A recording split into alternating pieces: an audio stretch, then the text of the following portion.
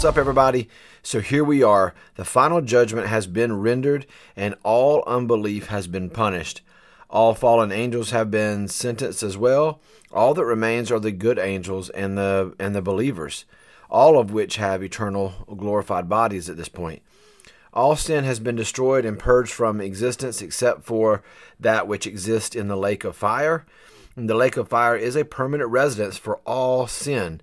Those who are exiled there will live in their perpetual sin, and torment will be their reward for eternity. Now comes the time for all things to be made new, just like Jesus spoke long ago. Remember, in our previous episode, we talked about how John saw all of the universe and everything in existence outside of heaven vanish in a moment. God simply erased everything, and now he will make a new heaven and earth. They will be free of sin and perfect in every way. This was God's plan from the start. Revelation 21:1 says, "Then I saw a new heaven and a new earth, for the first heaven and the first earth had passed away, and there was no longer any sea." So let's stop right here and just address the fact that things are going to look very different from what we're used to. John says there will be no sea, no ocean. It doesn't say that there aren't any rivers. It just says there's no sea or oceans. So we know here that, as we'll learn, that there will only be one body of water that we know of for sure. There could be other rivers maybe, but there's no sea, no ocean. But we do know there's one river that will exist at least, and that is the river of life that flows from the throne of God. But we will get to that later. That raises a question, though. Why did God create the first earth with so much water? And water is essential to life on this earth. Without it, all life would die. Genesis 1:1 says that the Spirit of God was hovering over the waters. So when the world was formless, there was only water. But on this earth, there is no sea or ocean. The only water we know of is the river of life that comes from the throne. Now, God knew before creation that sin would be part of the equation. It is unclear when Satan rebelled exactly, but we only know that it was definitely before he appeared to Adam and Eve in the garden. That being said, God knew that sin would enter the story, just like he knew there would come a point in human history that he would need to purge the earth of the wickedness that would engulf it by the time it reached Noah's age. So God had already decided how he was going to purge the earth, so he designed it with that in mind. God purged the earth with a great flood using the water that made up the majority of the planet. Furthermore, it shows that God is the creator and sustainer of life. It exists based on what he says is needed for it to exist. Currently, we need things like the sun, moon, water, atmosphere. We have to be at the exact distance from the sun, etc., because that is how he designed it. We haven't found life anywhere else in the universe because that is how he designed it.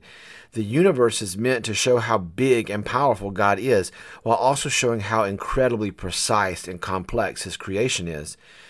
Okay, let's move on. Verse 2-3 says, "I saw the holy city, the new Jerusalem, coming down out of heaven from God, prepared as a bride beautifully dressed for her husband. And I heard a loud voice from the throne saying, 'Look, God's dwelling place is now among the people, and he will dwell with them. They will be his people, and God himself will be with them and be their God.'" Unlike before, this Jerusalem is not built by human hands. It is already built by God and exists in heaven, but we will not see it while we are in heaven, before this time. It will be held out of sight, most likely, until this time comes, so that it is a surprise, hence the wedding reference. There was a time that once you got betrothed, you didn't see your bride until the wedding day. This will be a special day that God reveals his dwelling place on earth, and where he will once again dwell among man. There will be no temple. Also, the analogy of the bride and groom shifts. Currently, the church is referred to as the bride of Christ, but now the analogy shifts to Jerusalem. The Spirit of God dwells within the body of the church. The Spirit dwells within each believer, should I say, because we are the temple and the bride. We are the temple and the bride, shall I say. But on the new earth, Jerusalem is depicted as the bride because it is where the Holy Trinity will dwell. The fullness of God will once again walk among us, among men. The New Jerusalem is prepared for us in a sense, but it is ultimately prepared for God so that He, after restoring creation to a perfect state, could once again walk among His creation without destroying us with His presence. We will come back to Jerusalem being the bride of the Lamb during this time, but for now, let's move on. Verse 4 says, He will wipe away every tear from their eyes. There will be no more death or mourning or crying or pain, for the old order of things has passed away. This is the day, that we all long for. No more pain or sorrow or fear or sickness. Sickness will be forgotten. Getting old will be a thing of the past. Anyway, verse 5 says the Lord the Lord tells John that He is making everything new. That is why the universe and all that was created vanishes, and everything is made new and untainted by sin. It is perfect, and with our eternal bodies, or our glorified bodies, we are sinless and are perfect as well before God. I know some of you can't wait for that day for sure, but Jesus tells John to write these things down, for they are trustworthy and true. Verses 6 through 7, He said to me, It is done. I am the Alpha and the Omega, the beginning and the end. To the thirsty I will give water without cost from the spring of the water of life. Those who are victorious will inherit all this, and I will be their God, and they will be my children. At this point, the work of perfecting His creation, and restoring us for His glory is done. And He will give us access to the water of life that flows from the throne. We will inherit all of this because we are victorious, meaning we have overcome sin and death and the enemy through the power of His blood. Verse 8 again reminds us that all unbelievers and demons will remain in the lake of fire and will never enter the city. This also reminds us that the lake of fire will exist somewhere. We just don't know exactly where that will be. Now, John is taken to a high mountain by one of the angels that poured out the last plagues during the tribulation period. And here John is shown what is now referred to as the bride of the Lamb, the New Jerusalem. So at least we know there will be mountains on this earth, on this new earth. Now, regarding the bride of the Lamb analogy, the church can no longer be viewed as the bride of the Lamb because it is limited to the church only, the Gentiles or the believers that come during the church age, or the age of the Gentiles, should I say. But Jesus has saved Israel as well, and they also belong to Him. Both Jew and Gentile have been reconciled to God and given glorified sinless bodies. The Jew and the Gentile are essentially one in Messiah now. So now the city becomes the bride of the Lamb to show that both the church and Israel belong to Him. All who have put their faith in Him are equal before Him. As you will see, the New Jerusalem is a city whose foundation is built to commemorate Israel and the church. Its very foundation testifies that both belong there. John also says that it comes down out of heaven from God, so we know it is hidden somewhere there until this appointed time. In verse 11, it says that it shone with glory, with the glory of God, and its brilliance was like that of a very precious jewel, like a jasper, clear as crystal. So basically, the New Jerusalem will shine bright like a diamond. Anyways, verse 12, it had a great high wall with 12 gates and with 12 angels at the gates. On the gates were written the names of the 12 tribes of Israel. So there are multiple things that cover here that deal with the symbolism of this description. The walls of the city are too high for anyone to climb, and as you will see, they're also way too thick to ever be knocked down, and they have angels guarding the gates. So why all this protection? This is purely symbolic in reference to the state of protection and safety that it exhibits in the description. But it's purely symbolic and exists to testify to God's greatness. There is no wickedness or enemies at this point. The walls and angels guarding the gates are meant to stand as a testament to the security, strength, and safety found in God. Now, notice that there are 12 gates with the names of the 12 tribes of Israel. It is interesting that the gates bear the names of the 12 tribes because it is through these gates that one enters the city. And it was through Israel that the Savior came bringing salvation to the world. So essentially, we entered into the family of God through the gates of Israel, so to speak, making it possible for man to enter heaven, or more specifically, enter this new Jerusalem one day. Israel became the gateway through which God would reveal himself to man, and ultimately the gateway through which God would provide a Savior. Also, it says that there are 3 gates on each side, the north, south, east, and the west. So 3 tribes are mentioned on the north gates, and 3 on the south gates, 3 on the west gates, and 3 are mentioned on the east gates. This has been foreshadowed since the time of the tabernacle, in a sense, because when God would have the 12 tribes positioned around the tabernacle in the days of Moses, they did it the exact same way. You know, there was 3 tribes that would camp on each side of the tabernacle, and I imagine those tribes where they were positioned back then, that's the names that will be written on those gates on that particular side of the city. Now, verse 14 says, "The wall of the city had 12 foundations, and on them were the names of the 12 apostles of the Lamb." Now we see the foundation for the walls, and there are 12 layers to the wall's foundation, which represents the 12 apostles, which in turn represent the church. Like the 12 tribes were the foundation of the Jewish nation, the 12 apostles were the foundation for the church, which ushered in the Gentiles into the family of God. The church is the foundation upon which the gospel went forth. But to bring it back full circle, the apostles were also Jewish as well. So the church was founded upon the Jew. Though they failed at being the priesthood nation, God still used the Jewish people to spread the gospel to the Gentiles and to the rest of the world. So next, John measures the city gates and walls. Verse 16, he measured the city with the rod and found it to be 12,000 stadia in length, and as wide as it is high, as it is long. Now take a moment to try and process this. 12,000 stadia is roughly 1,400 to 1,500 miles. To put that into perspective, that is the distance roughly from Virginia to Colorado.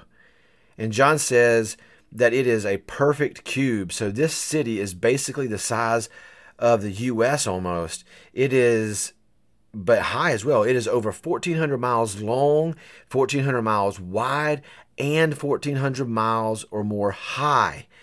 Now, the last part is staggering. The city will be over 1,400 miles high.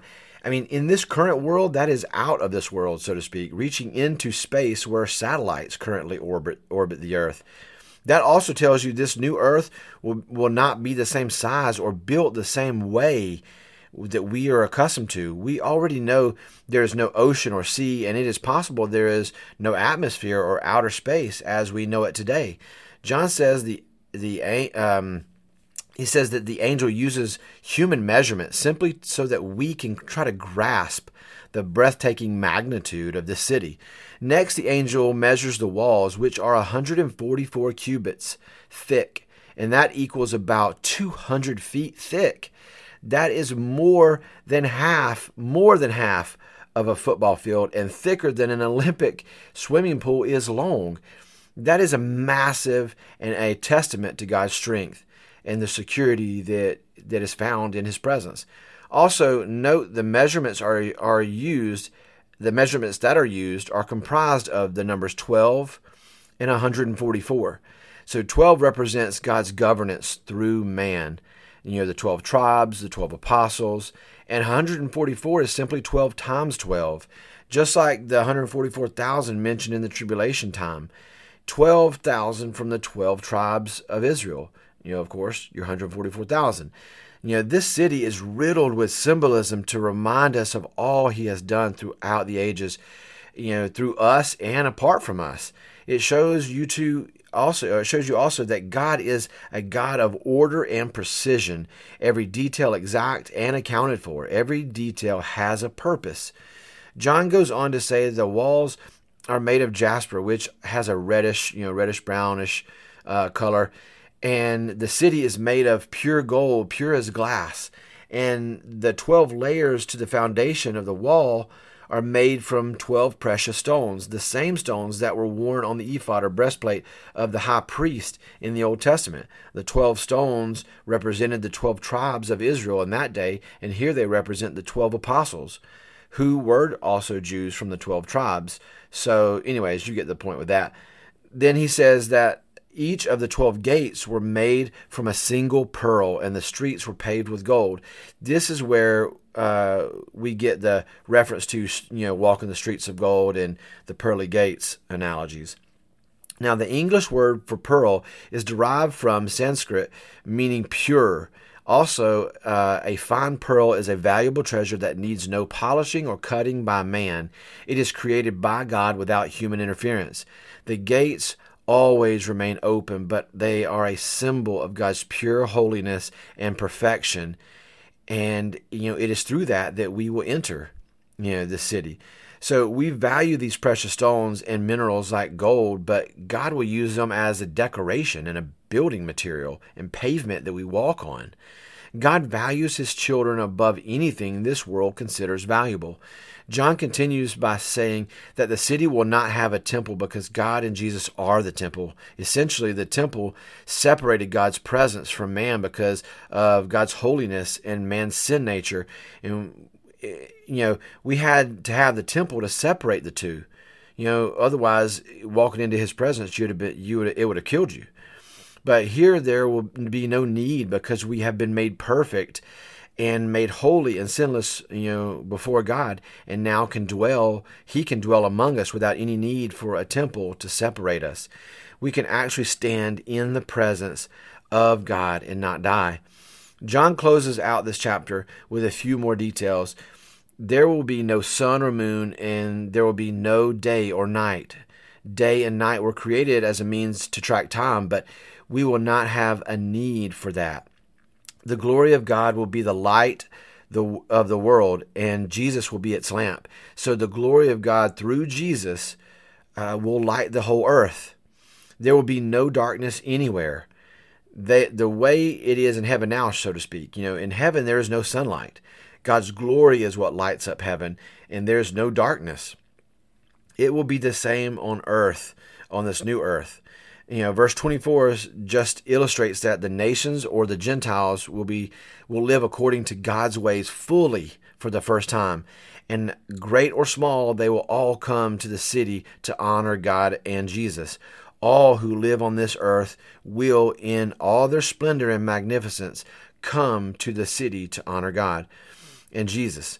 But it also implies that we will fill the city with the splendor and glory as God's children and, as his perfected creation. We are more precious than gold. The gates will never be shut because all are welcome and there is no enemies. Also, there is no nighttime. It is perpetual day, but that is okay because we will not get tired or need to sleep. Clearly, life and the general makeup of all that exists as we know it will be very different. Finally, John closes this chapter by reminding us that nothing, sinful or impure, will enter this holy city because all of it has been banished to the lake of fire, so only those found in the Lamb's Book of Life will be allowed to enter. So if you are a believer, then you are a citizen of this great city that we will one day inherit. Okay, guys, that is it for chapter 21, and tomorrow we will finish up a few more details regarding the new earth, and of course, chapter 22 as well, and concluding our study of the book of Revelation. I can't believe we finally made it, but guys, it's been awesome, and I look forward to seeing you guys next time. Let's go to the Lord in prayer. Thank you, God, for your faithfulness, even when we aren't faithful. There is much that is not said about this new earth and life in this new Jerusalem. And I believe there is much that our minds are just not able to comprehend. And we will have an eternity, though, to explore its wonders. I am I am just grateful that my salvation is secured by the blood of the Lamb, and my citizenship in this city will not be revoked because of anything stupid that I do.